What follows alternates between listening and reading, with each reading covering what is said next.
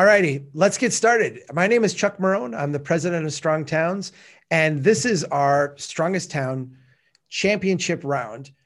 We have started with 16 communities, 16 amazing places. And actually, we started with many more than that, but we narrowed it down to 16 fantastic contestants. Round after round after round, we have asked them to answer questions, submit photos, sit for a podcast interview. And now we are down to two amazing places that we are going to chat with and about this entire week. Today, we are going to meet the mayor from both of these places, which is a huge delight. Tomorrow, we will be having a retrospective with past winners who are going to talk about these two places and the wonderful things that they're doing. And then on Wednesday, we're going to have our members chime in a similar way. But today, I am lucky enough to have from Lockport, Illinois, Mayor Stephen Streit. Steve, welcome. You are actually in the midst of an election cycle. Yeah, I found out before we started that you are going to be up for mayor tomorrow, actually. Right. Yeah, elections tomorrow. So we'll know if everybody likes the Strong Town message come tomorrow. I guess. Well, thank you for taking the time to be part of this. Thank you for everything that you've done. And I'm excited to chat about Lockport and let people hear a little bit more about it. Thanks for being here. From Oxford, Mississippi, we have Mayor Robin Tannehill. And Robin, I don't know if you know, but I've actually been to Oxford. Well, I have heard that. Yeah. I have. We're honored to know you have been here. So I actually have firsthand knowledge. I've not been to Lockport. I would love to. That would be great. But I have been to Oxford and enjoyed my time there. Welcome, Robin Tannehill. It's so nice to have you. Thank you. It's an honor to be here with you and with Mayor Streit. Thank you. Let's start with you, Mayor Tannehill. Why don't you just tell us a little bit about Oxford? I want to give a chance. You know, we've been through this in a couple of rounds. I want you to have an opportunity to just talk about your city in your terms and let people hear that right off the top. Well, Oxford, Mississippi is the most amazing town in America, in my very humble opinion. We are a place that just draws you in. I came to Ole Miss as a student in 1988, and I have never left. And I will tell you that that is a story that you hear often as you ask people where they're from in Oxford. Oxford is a college town, which I think always has a cool atmosphere and offers a lot of cultural options that you don't find in towns of 25,000 otherwise. It is a community that has the strongest public school district in the state. It is a town that values every resident that we have and has a strong transit opportunity for everyone, things that small towns don't typically have. And, you know, there are a lot of towns that have thriving downtown districts like we have, and tree-lined streets and beautiful architecture. But what sets Oxford apart more than anything is the people. That's something that you can't replicate in other places. And Oxford, Mississippi is a strong town that supports each other. Thanks. That is wonderful. Mayor Streit, tell us a little bit about Lockport, please. Yeah, sure. And before I do, I got to say, Robin, we've driven to New Orleans before, right past the town. Next time we will make sure we stop. Because it really does sound like an invitation. That is one of the things that I find in this contest so much is that there's a lot of love between different places. It is really a lot of fun to find out about places that we didn't know. And I've been to Oxford. I've never been to Lockport, but I have been near, and I will not come near again without stopping. So that's right. Neither. Yeah, please, Mayor, tell us about Lockport. So Lockport is an old canal town. So in 1830s, when they wanted to connect the two watersheds, the Mississippi watershed and the Great Lakes Basin watershed together with the canal, they picked Lockport to be the canal headquarters because we have a 40-foot elevation drop. So that's how we got started. And, you know, it's always been an interesting place of ingenuity and hard work. And, you know, today it's still a canal town. We have the old I&M Canal, which is kind of a historic marker that we're very proud of, and we do lots of festivals around it. But we also have the larger sanitary shipping canal that goes through there now, which still connects down all the way to Mississippi. And, you know, it's a really fun town to be part of because it's got people that have been here for generations, and it's got areas where there's lots of new folks who just really want to be a part of it. And in all of Illinois, it is actually one of the biggest growing towns where people just really want to be a part of the city. So we enjoy it and we love it. And our residents have really been excited about this contest, by the way. Yeah, we can tell. We can really tell. Let me follow up on that, because when I look at the map, your city is a suburb of Chicago. And just geographically, when I look at it, I'm like, oh, it's a Chicago suburb. And then when I started to dig in and started to really look at it, yes, you're geographically located on, basically as far away from Chicago as like Naperville is. And Naperville is kind of one of these American standard suburbs. Your place does not feel like a suburb of a major city. How would you describe that relationship, and talk a little bit about how it's maybe not your standard kind of suburban place? No, it's always, it is true. It's always been separated and out there. We often like to brag that we made Chicago what it is, because Chicago was just an onion swamp until the canal was built. And then once that started, it actually put Chicago on the map. So we've always had an interesting relationship with Chicago, but it is far enough away where we have our own identity by far. And, there's just the isolation of parks and forest preserves and stuff that have also kept a distance from Lockport and Chicago. It's nice being part of Chicagoland because of all the other small towns in the area, but it definitely has its own identity and its own uniqueness, without a doubt. Mayor Tannehill, it's hard to think about Oxford without thinking about Ole Miss. And sure. I wanted to kind of start off because when I was there, a big part of it was this kind of college feel town. Mm-hmm. I think a lot of people look at that and say, wow, that's really a gift that you have. A lot of people look at it and say, well, there's obviously some challenges with that too. Can you talk maybe about the first side? What are some of the benefits of being part of a college town with a major university and all the kind of energy and excitement that creates in the community? Well, you're right. It does create an enormous amount of energy and excitement. We say every fall, what place wouldn't be full of life that just got 3,000 18-year-olds who have the world by the tail, right? So it does have an amazing energy. But we have a great town and gown relationship. And in many college towns, the campus and the community are very separate. But in Oxford, the Ole Miss campus is right in the middle of downtown. They're kind of the hole in the middle of the donut.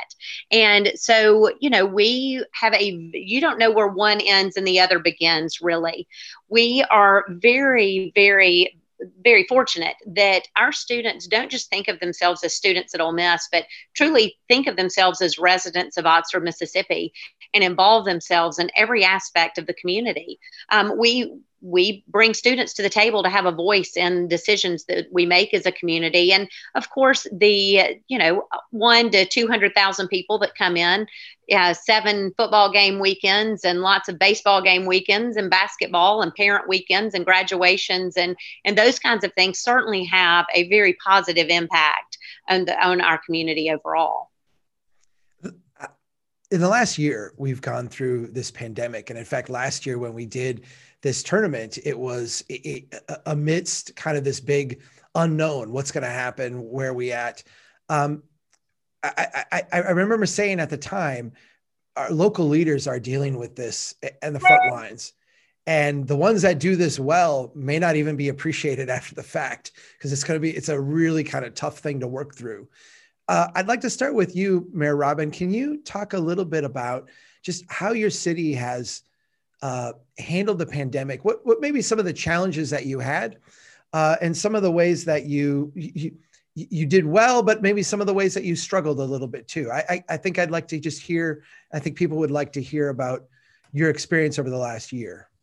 Absolutely. I appreciate the question. It has certainly been a challenging year on so many fronts. And, we have a wonderful team in Oxford, and I believe that we have responded as well as we could with the information before us at each turn. Now, that doesn't mean we got it all right, but we did work as hard as we could to protect both lives and livelihoods, which both needed very different things over the past 12 months. And being in a small town, one of the things I would say that I think we got wrong even on a national basis, and it trickled down to our local communities, but is defining what's an essential business. If that is the business that puts food on the table and a roof over your head, then that business to you is certainly essential. We spent a lot of time at the beginning of this pandemic determining what was essential, what would be open, what would not. I think we got that wrong. But in the end, I think we have learned so much about our community, and we've seen people step up to solve problems that perhaps they've become more keenly aware of once they slow down enough to look around and see, what do my neighbors need? We've tried to respond at every turn, from having free drive-through sanitizer events. We partnered with a vodka distillery to have hand sanitizer made and handed that out to our community. As we canceled our Double Decker Arts Festival, we had a company cut all of our t-shirts up into masks and had drive-throughs to hand all of those out. We have worked to support our small businesses through outdoor dining, which we are excited to see now. You know, we've been through the response stage. We're in recovery on our way to rebuilding, and we are actually rebuilding a lot of spaces in our downtown area to accommodate for some of the things we've come to embrace during this pandemic, like outdoor dining. So it has been a time that brought the worst out, as you can imagine, in some folks, but man, it brought the best out in others. And it has been so rewarding to see our community embrace each other and say, how do I prop you up?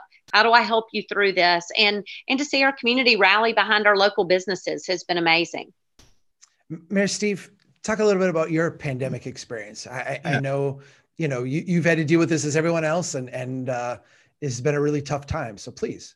Sure. And I appreciate everything Robin said. It's most mayors across the country, we all tried to find that balance. And it's exactly what happened here. I think after the initial shutdown, after that initial month, 2 months, when we started really getting a better understanding of what this virus was and how it spread and the level of, mortality and all these kinds of things, it's like, okay, this is going to be with us for a while. So how do we live with this and sustain people's livelihoods and their health at the same time? So once we got through that initial shutdown, we started even in the beginning, we encourage everybody to take out and support the restaurants. But once we got past that, it's like, okay, how do we make sure, and I got together with all the restaurants and businesses on a Zoom call and said, look, what can we do here to make sure that people are coming in safe, right? The idea that you're not an essential business is nonsense. We're going to have to get past that, because you guys can't exist for the foreseeable future with, curbside pickup for your tile store, right? So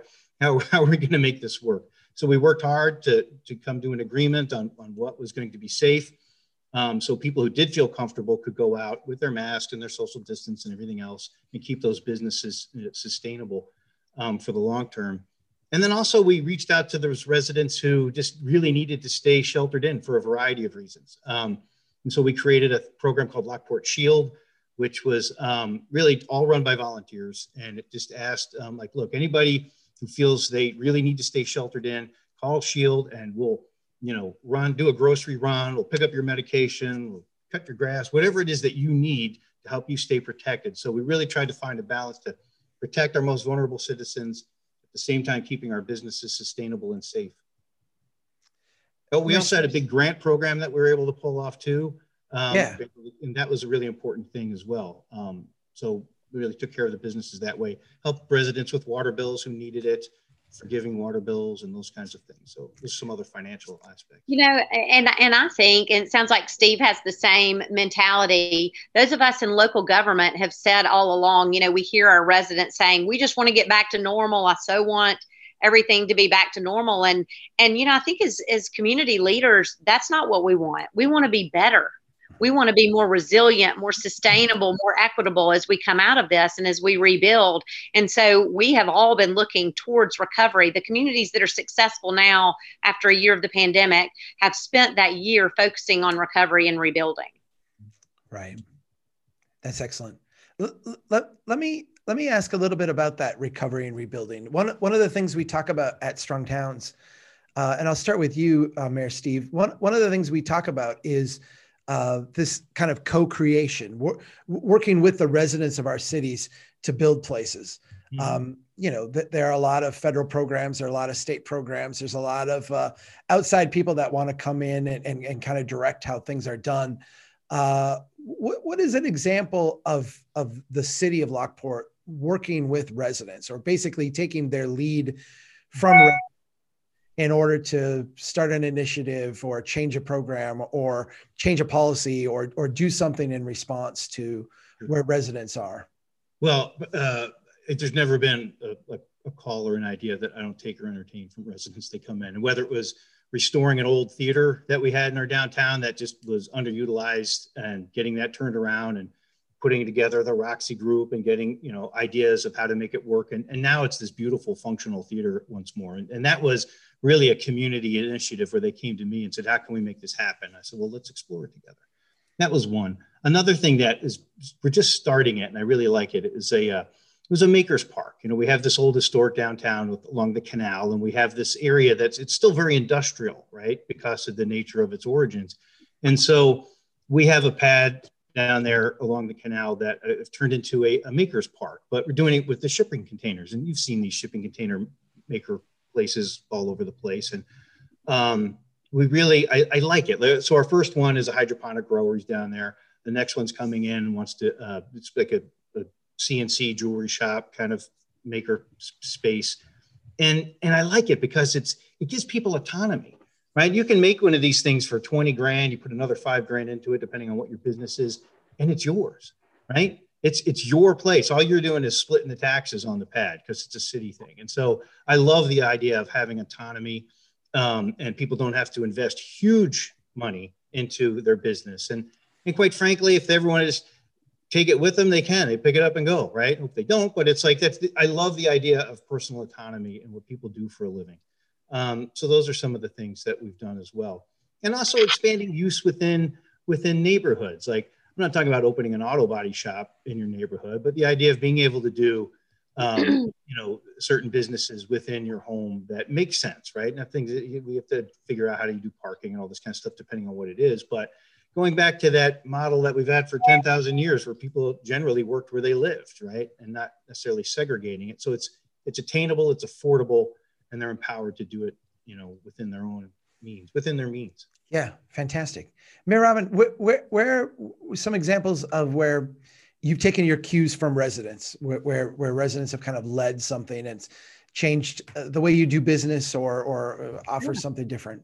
Sure. And, the past year has pushed us to find even more ways to have people involved when they can't show up at meetings. But even 4 years ago, we decided that we needed to re-envision what our community was going to look like. We were growing so quickly, and we knew that we wanted to encourage growth, but how do we encourage growth while protecting the parts of Oxford that we treasure? So we did a 2-year process called Vision 2037, where we hosted community meetings and out in different neighborhoods, and ones at City Hall and at churches and different places to allow our communities to say, hey, this is what we want to see for a future land use map, those kinds of things. The public-private partnerships that exist have made us successful in areas like affordable housing. We knew from our community that affordable housing was a challenge for so many. We've partnered with a private developer and with a volunteer organization, LOU Homes, and that's resulted in 96 affordable rental units in our community over the past 18 months, and there are 43 more being built. We have partnered with our local arts council, the Yatnapatawpha Arts Council, and converted an old electric building, the Powerhouse, into an arts and cultural center for performances and for them to be able to have programming. And, we have looked at ways to remove bureaucracy. That has looked like listening to our citizens on, is it easy to develop here? What can we do to inspire more people to be entrepreneurial and open businesses here? And so those are the kinds of things that we are working through in our community. And we have a community market that now takes EBT and SNAP benefits. And we have made sure that it is set up where our public transit is. We partner with the university, and we had more than 1.5 million riders on our Oxford University public transit last year. Obviously, that's not more than 1.5 million people, but that's 1.5 million trips from A to B that weren't made in a car. That greatly improves our infrastructure troubles that we have here. Yeah. Let me ask you, I want to ask you a little bit, Mayor Robin, I'll start with you about your downtown. Yeah, at Strong Towns, we talk about cities needing a strong core and needing Right. neighborhoods around them that have this interaction. I feel like, if you moved to Oxford as a student and then stayed, you Mhm. kind of inherited one of North America's most beautiful downtowns. That's right. The people who set that up and built it, it's a gorgeous, gorgeous place. Can you talk a little bit about, I think, say some things about the downtown. It is beautiful. But I think the interesting thing to me is how the downtown is kind of integrated in with the surrounding neighborhoods to make a more kind of complete city. Can you just talk Yeah. about the importance of that and maybe some of the things you've done to help that over the years? Well, I think like most towns that are successful, you have to be very deliberate in how you grow. And we've had a plan, and I think that having a plan has allowed us to be proactive rather than reactive and to dictate how that growth has occurred. We have very strict ordinances in place to protect our downtown area. We are very blessed that our downtown square still hosts lots of different businesses, professionals, retail, restaurants, bars, coffee shops. We have a wide variety of businesses in our downtown area, as well as a lot of offices. So we know we need that density in our downtown area to keep all of these businesses afloat. And so we have really focused on that. We have protected the parts of the square and the downtown historic area that we value while allowing for more density in areas very adjacent to our downtown area. As a lot of small towns experienced, 25 years ago when the Walmart was built on the highway that went past town and so many businesses relocated to strip centers, we were able to avoid that and able to keep our downtown as our thriving business district. And I think that it's one of the most valuable assets that we have. Mayor Steve, I've been very impressed with the evolution of your downtown. I think, you guys submitted some photos and some narratives, and let me put it this way. I don't think that you were blessed with the gorgeous, inherited this beautiful downtown the way Oxford did, but it does seem like you've had some kind of dedication to making yours better. And as a model for a lot of places, it's maybe even like a better model. How do you start with something that's struggling and bring it to someplace else? Can you talk a little bit about the importance of your downtown, some of the things you've done, and why you've made that an emphasis? Sure. And kind of like to Robin's point, our city kind of went through the typical American tale, right? The Walmart, the highway development, the abandonment of downtown. And so when we started this job 8 years ago, it was like, okay, how do we fix this, right? Our downtown's got great bones, but man, it's abandoned. And so first thing we did was, it's kind of a reflection of your last question, is like there was a lot of community input, right? We had a lot of charrettes, master plans that we all worked on together as a community. It's like, what do we want to see here? And then once we got buy-in, we started doing some things, right? We did some strategic property acquisition. There was an old burned out hotel downtown that had sat empty without a roof for years. We bought that, and then we sought a developer. And now that when it was in our hands, it's like, we sold it for $10 to a developer that was going to redo it. And of course you take heat for that stuff, right? People are like, oh my gosh, but that was the start of a revolution downtown. Because once people started to see that, the city's taking their downtown serious, now other developers came in. And so now we have like 3 new restaurants and a brewery that all came in after they started to see that.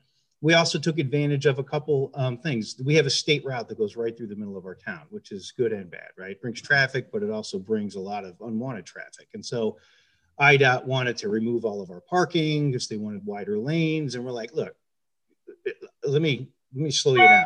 Because if we get rid of all our downtown parking, we're done, right? Might as well just bulldoze the place. So we submitted alternative plans to IDOT and that kept our parking and just narrowed the lanes a bit, took a foot off the sidewalks, but we're able to get what they wanted, which was a turn lane, which I had no choice, but we were able to kept all of our parking. And we took advantage of the fact that they ripped everything up to put all the beautification parts in that the charrettes had called for, right? All the citizens wanted to see the trees. They wanted to see the planters so that when all the everything was torn up. We're like, hey, Ada, while you're doing that, let us throw a little extra money in and put the beautification down there. So really taking advantage of opportunities as we saw them.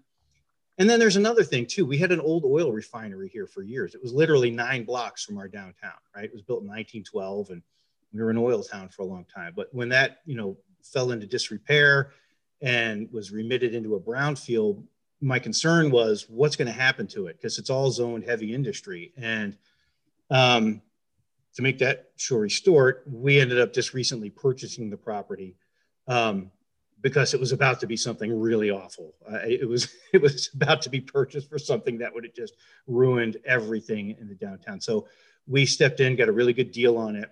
And now, once again, we have a citizens advisory panel. We're going to get together. It's like, how can we take this land, which is a brownfield, so there's some restrictions on it, but how can we make it complementary to our city and our downtown instead of having it overrun it? And it's really exciting what we have coming forward with that ability to fix some things that have been problems for years.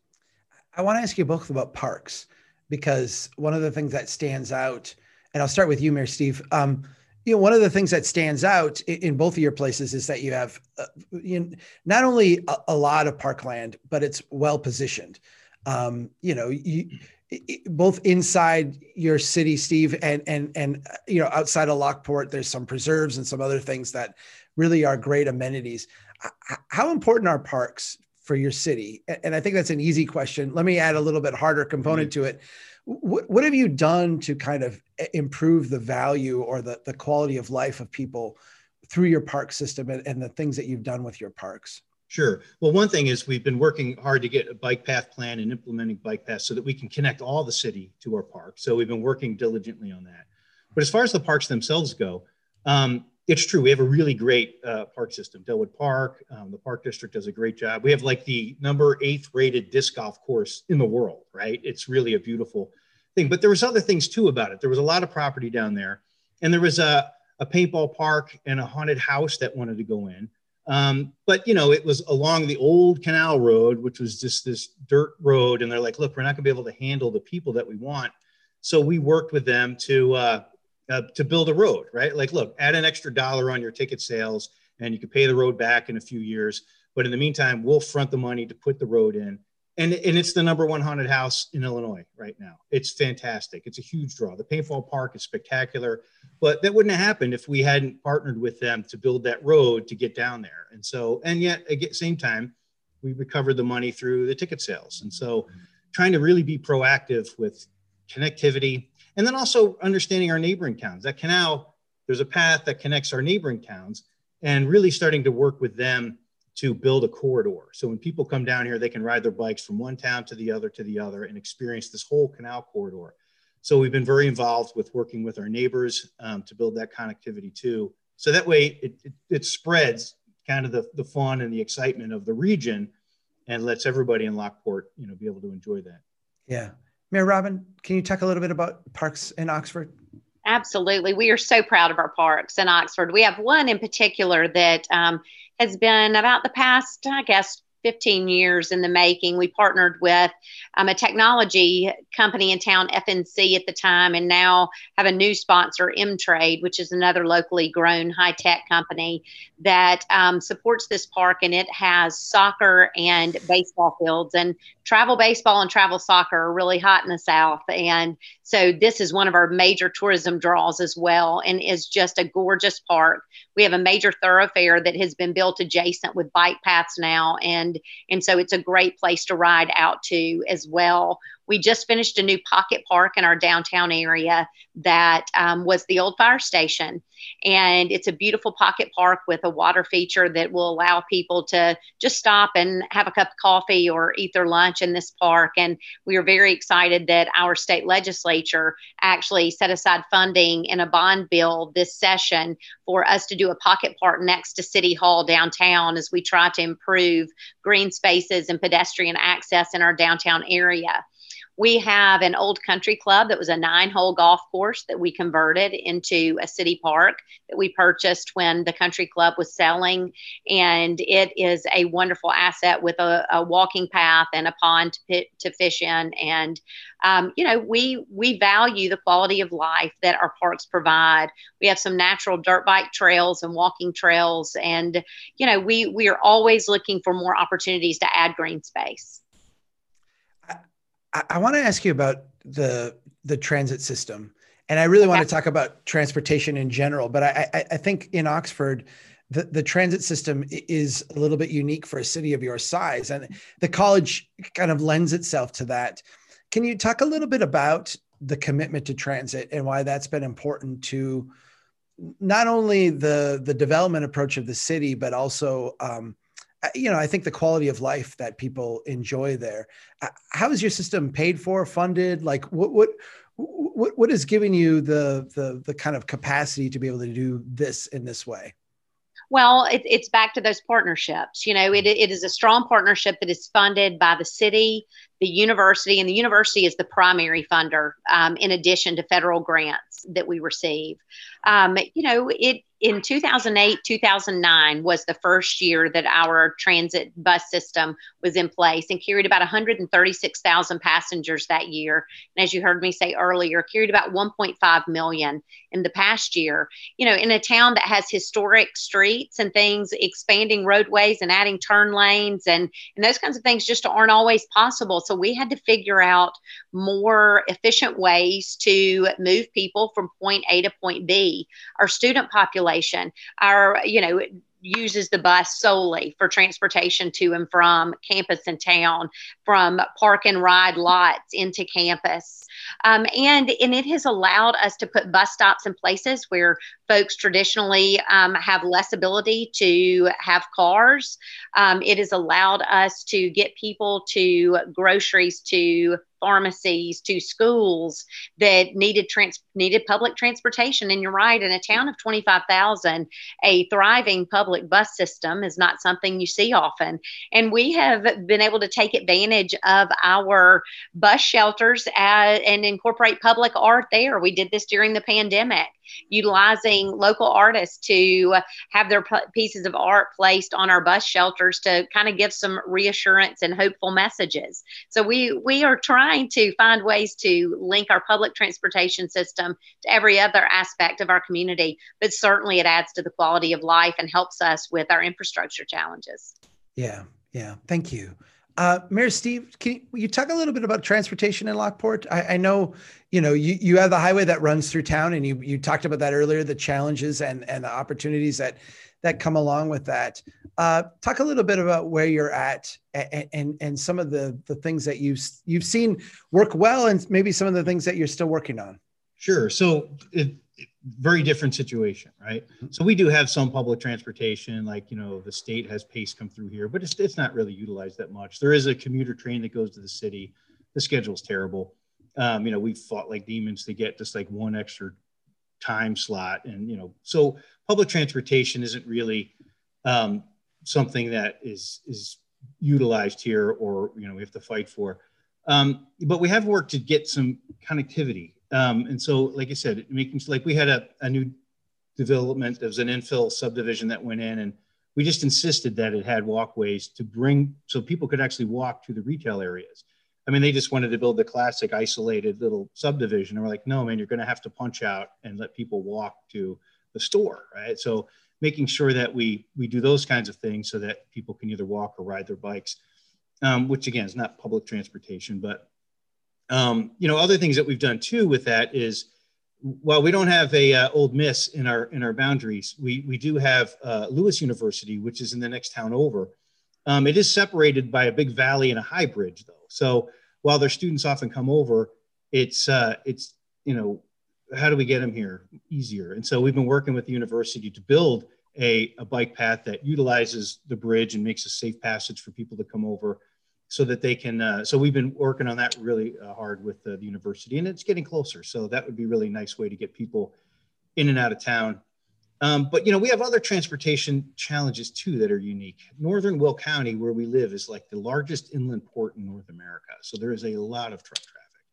and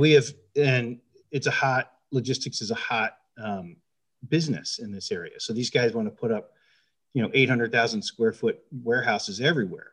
And we have really pushed to make sure that we keep them by the highway. We had a lot of legacy zoning that we had to deal with. It had zoning that allowed it, but we really pushed to make sure that they had their own access roads to the highway. They had berms that could be seen from space to block, neighboring communities. So we worked hard to get that legacy zoning fixed, or not fixed, but the least disruptive that we could make it. And then we've turned down about 1 million square feet of distribution on lands that weren't zoned. That's not commonly known. Most people don't get that, but we've turned down a lot of it because we've refused to annex properties for it. But even other challenges, and I'm sorry, maybe this isn't like what you're looking for, but oh no, you're good.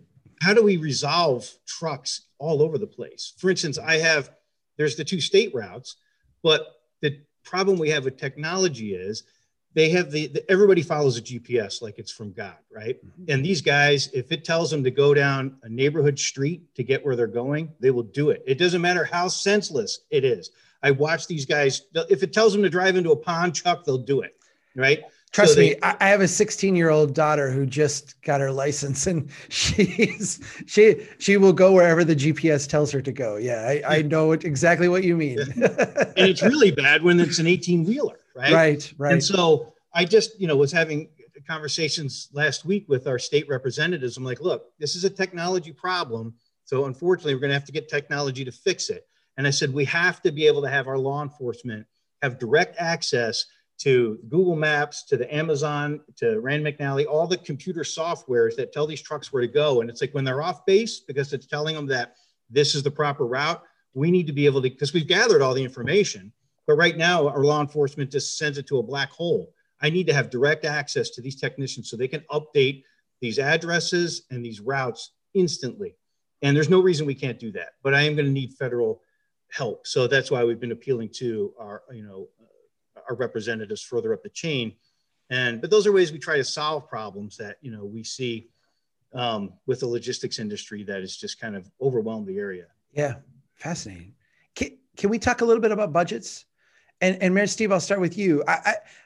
I'm interested in your budget process. I feel like a big part, obviously a big part of Strong Towns is making sure that we're making good investments that are growing the overall strength and financial resiliency of our community. Cities have this disadvantage that they budget year to year on a cash basis, and it's a unique process that businesses, families, other organizations don't go through. It's a very strange, and it's also a very collaborative process because you don't just get to approve a budget; you have to make it with a bunch of other elected officials together, input from the community. Can you just talk about how Lockport approaches budgeting? Like, what are some of the things that for you are kind of milestones or things you try to look at to help your city become stronger in that process? Yeah. So when I first came on board, it basically every year they would look at a handful of projects. What can we do this year? And it was year to year. And the council had just a lot of input into it, and it got kind of weird, right? Like how come that Alderman Street's getting fixed, that kind of thing, right? So when I got here, I tried to pull it away from that so that it had council oversight, but not necessarily council direction. So I had staff come up with a capital improvement plan that looked at 10 years of development, right? It's like, how do we not just look from year to year, but what are our long range infrastructure problems that we have to fix? And let's start budgeting accordingly. And then also having engineering tell us what needs to be fixed, as opposed to, a council that's part-time saying, hey, fix this because I got a call from, old Joe who wants his skirt fixed. So it's like on the driveway. So really trying to shift how we approach projects and the long-term budgeting for it. And there's, we've done well because we've had some growth that we're able to pay for these projects. But there's been a couple projects that we've bonded out for, but and we've done it because I put it like this way: when I had to fix my porch, it was like a $20,000 adventure, right? Unfortunately, I can't fix it $1,000 a month at a time, right? I had to take out the loan, get it all done. but within 2 years it's paid off, right? Because we have a schedule to pay it off. So we had a couple big infrastructure problems that we fixed in this way, but they'll be paid off within a few years. But some of them were essential, right? Like we had a lot of sediments in our water because we had shallow wells. So we needed to fix them. So we put iron filtration systems on these things. And we also dug a new deep well that goes down to the cleaner aquifers. And then we put in a giant new water main to make a giant loop around the city so that we could really clean up that infrastructure for the long term. Instead of having sediments prematurely deteriorate our water mains, we needed to look forward. But that was a big project that we couldn't do a little at a time. We have to dig a well all at once, right? So those are projects that we really started looking for years ahead, as opposed to just what do we got going on this year? Yeah. Mayor Robin, can you talk a little bit about your budgeting process? Absolutely. One of our greatest challenges, obviously, is budgeting, especially for infrastructure, is we have 25,000 taxpayers. We have about 60,000 people in Oxford most days with students and the workforce that comes into work. We have anywhere from 100 to 250,000 people on every weekend, just depending on what tournaments are in town, what SEC sporting events there are, and that type of thing. Obviously, the pandemic changed our budget drastically because 33% of our budget comes from sales taxes and from our 2% tourism taxes. So the past year has really been a challenge for us from a budgeting standpoint. We do similar to what Steve said. I have our engineering department. I started this 4 years ago when I was elected so that we were not doing certain things just because it was in this ward or the other. But our engineering department makes a list of all capital improvements for the next 5 to 10 years. And I also have them put a price tag with it and the number of citizens that will be affected so that we know that we are spending money to affect the greatest number of citizens in our community. We have built several capital improvements and road projects over the past 4 years that we have bonded, but we've also been thoughtful about generating revenues. We have parking meters that generate revenue to pay for a new parking structure that we have in our downtown area. We realized we're starting to avoid downtown because of the parking. And so we built a parking structure. It was a $12 million parking garage. It's beautiful. But we have to pay for it. And so we have metered parking around our downtown area, which helps the turnover in front of these businesses all day. And so it helps our businesses, but it also funds this parking structure. We have really done a good job over the past 20 years of maintaining our sewer and water and road infrastructure. But we have many challenges before us. We've done an $11 million water treatment plant upgrade in the past 2 years, built a new water tower. And it's amazing what those things add up to. And those aren't things citizens talk about. They want bike paths and sidewalks and, things that are fun. We call them the sexy projects. And, water and sewer upgrades aren't necessarily making the sexy project list. But nevertheless, they do make the project list when somebody wants to flush their toilet and they can't. Right. So, those are our budgeting issues that I think probably are universal in small towns with great expectations. One of the things we talk a lot about at Strong Towns. Go ahead. It made me think of one other thing, because I took this directly from you. I took this cue from Strong Towns. Yeah. And that was, we, like most downtowns, we do have parking problems as well. And now that we've gotten some more restaurants and a microbrewery, now it's even harder, right? Because now there's a workforce parking down there. So, we weren't in a position to do the $12 million parking deck at the moment. So it's like, okay, what can we do that's an incremental change that is not going to be catastrophic if it doesn't work, right? And like I said, total cue from you. So we do have gaming revenues. There's the slot machines and a lot of the businesses. And so we earmarked that money specifically for the downtown.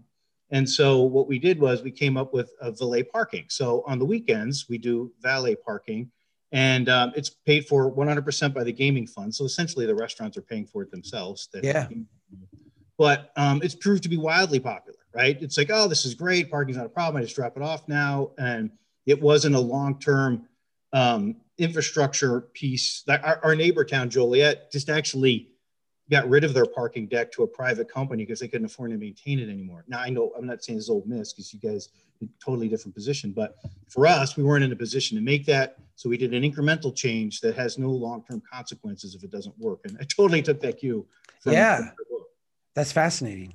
That's really, let me keep going on that incremental step, because we talk a lot about this at Strong Towns, like finding that next smallest thing we can do to kind of keep momentum moving. Mayor Robin, I'd like to start with you on this one. Talk a little bit about, if I wanted to start a business in Oxford, if I want to, build the next house, the next accessory apartment, or the next incremental thing that I want to do, what kind of challenges am I going to run into? What kind of impediments am I going to run into, or how easy am I going to find that, taking that next step in your city? Well, we do have strict codes and ordinances in Oxford, but it's why our property values have remained so high. We have really focused not on telling people you have to use this and this and this, but we're demanding a level of quality. And so there are, I would be telling a story if I said there are not groups that come in to build student or purpose built student housing that are not frustrated with our zoning.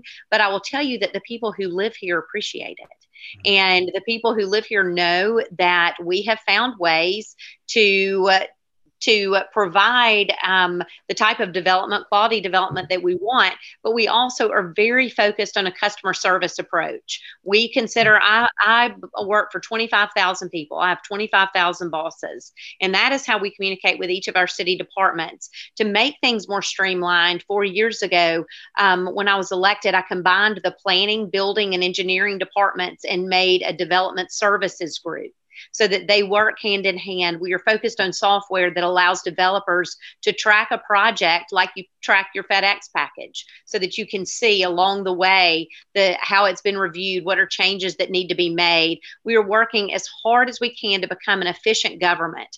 And government gets in the way a lot. And one thing that just frustrates me to no end is the speed of government. Holy cow, it's slow.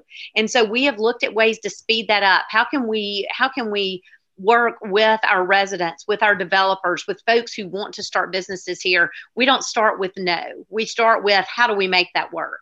And so I think that, most would tell you that they know going in that Oxford is a place that values quality development. And we're okay with folks not wanting to build here who are not on that page, honestly. We encourage development. We annexed 10 square miles. Oxford was 16 square miles, and we annexed an additional 10 square miles in the past 2 years. And that was because we were about 95% built out in our city limits. And we also wanted affordable housing. And you can't build affordable housing on unaffordable land. And that's what we had to offer. And so we're looking at ways to be a catalyst, to find ways to provide opportunities for affordable housing and for affordable commercial development. So I think that certainly we demand a level of quality, but we do everything we can to serve our customers. Mayor Steve, I want to start a business. I want to add on to my home. I want to build an accessory apartment. What are the obstacles I'm going to face making that next increment of investment? Right. So one of the things that I wanted to really make sure we did when we came on board was we had a lot of outside sources that, outside contractors that would oversee inspections, development, and reviews. And while we still have some of that, we did make sure that we put most of that onto our staff, because the staff understands, what we're trying to do. It's like, this is customer service, right? I don't want like a person that's just like not really connected to the town. It's just an outside engineering source. And in fact, even the other day, I felt like maybe with the current engineering people that we had reviewing plans, maybe it was problematic. So I called a whole bunch of developers that I know are working in town, and I just brought them into my office and talk to me, right? What's working, what's not working. So we do a review on these kinds of things all the time to make sure that we're not being onerous, but at the same time, it's not anything goes.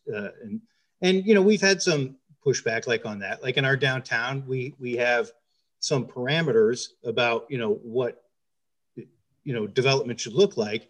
And, we have it's a nationally registered historic district. So we have some, kind of rules that are in place.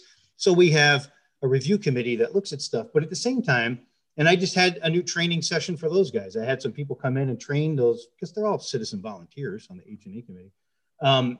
But to really understand like that, we're not looking for you to, if you're going to redo your windows in downtown, I'm not asking you to get recovered wood from the HMS Bounty, right? It's like you can make it with aluminum or even vinyl, but it's a matter of color, it's a matter of sizing, it's just different things, so that we try to work with the businesses to not make stuff so onerous that they can't redevelop.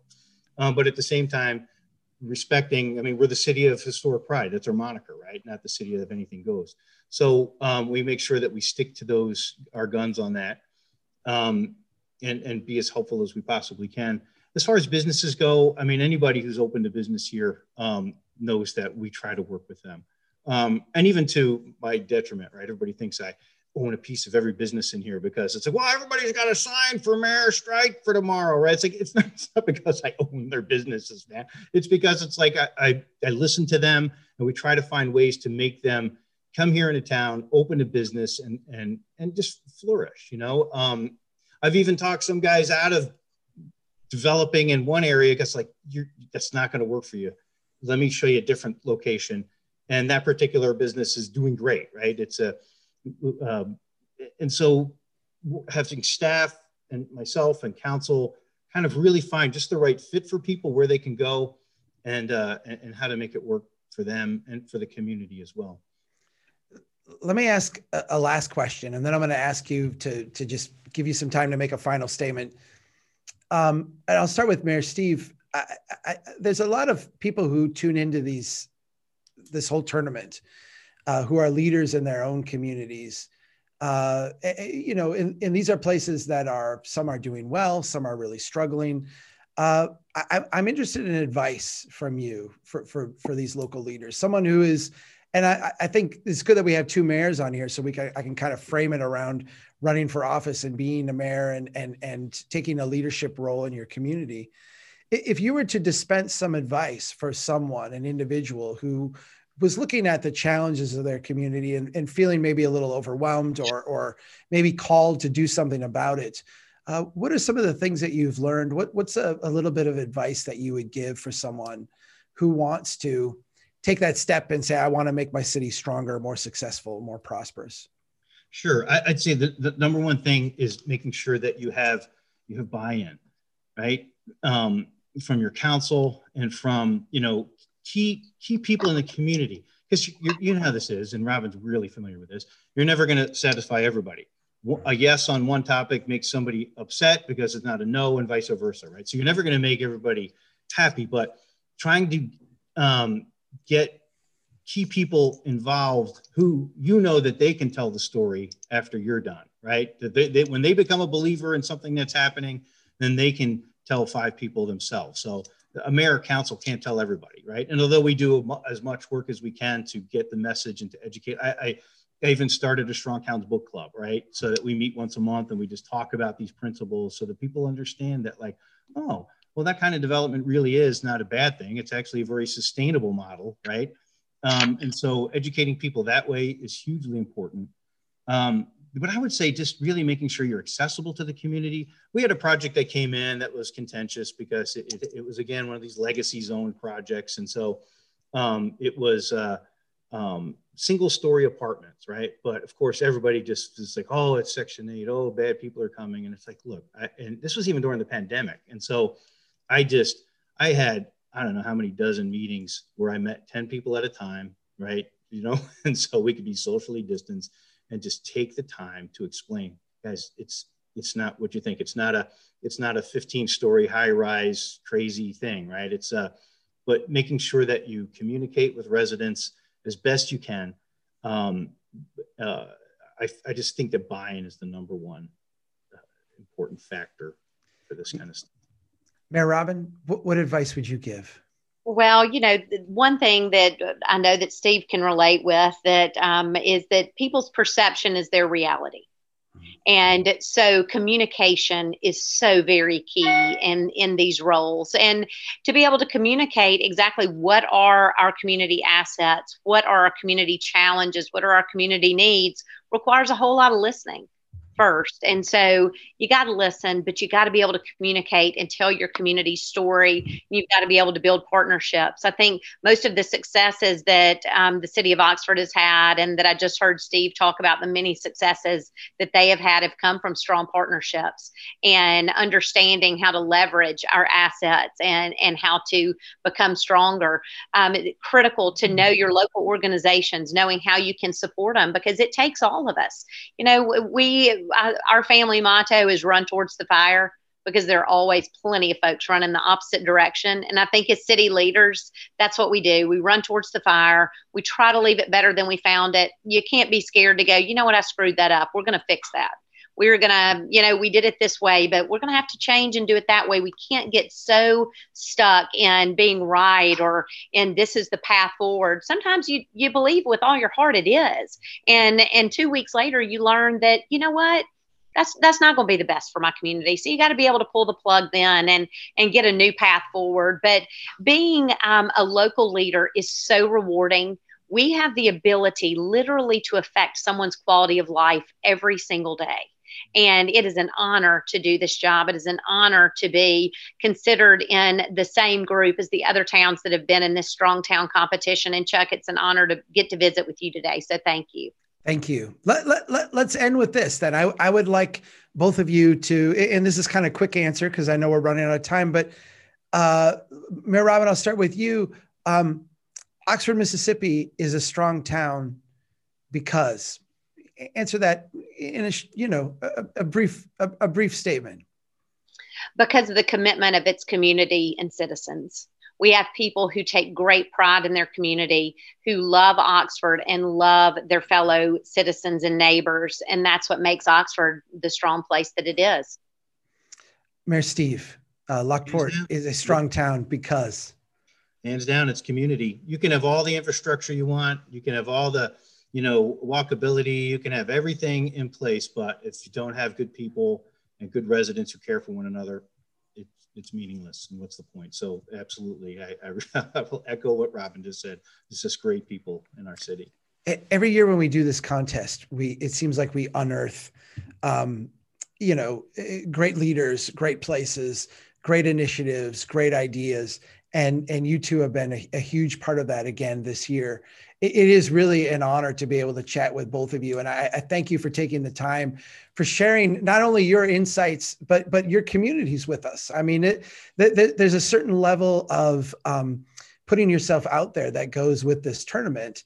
And, you expose the things that are going well, of course, but people start talking about your city and start dissecting it and debating it. And I think that's all healthy. I really honor you for not only stepping up and being an example for others, but going through this process and taking the time to share with us.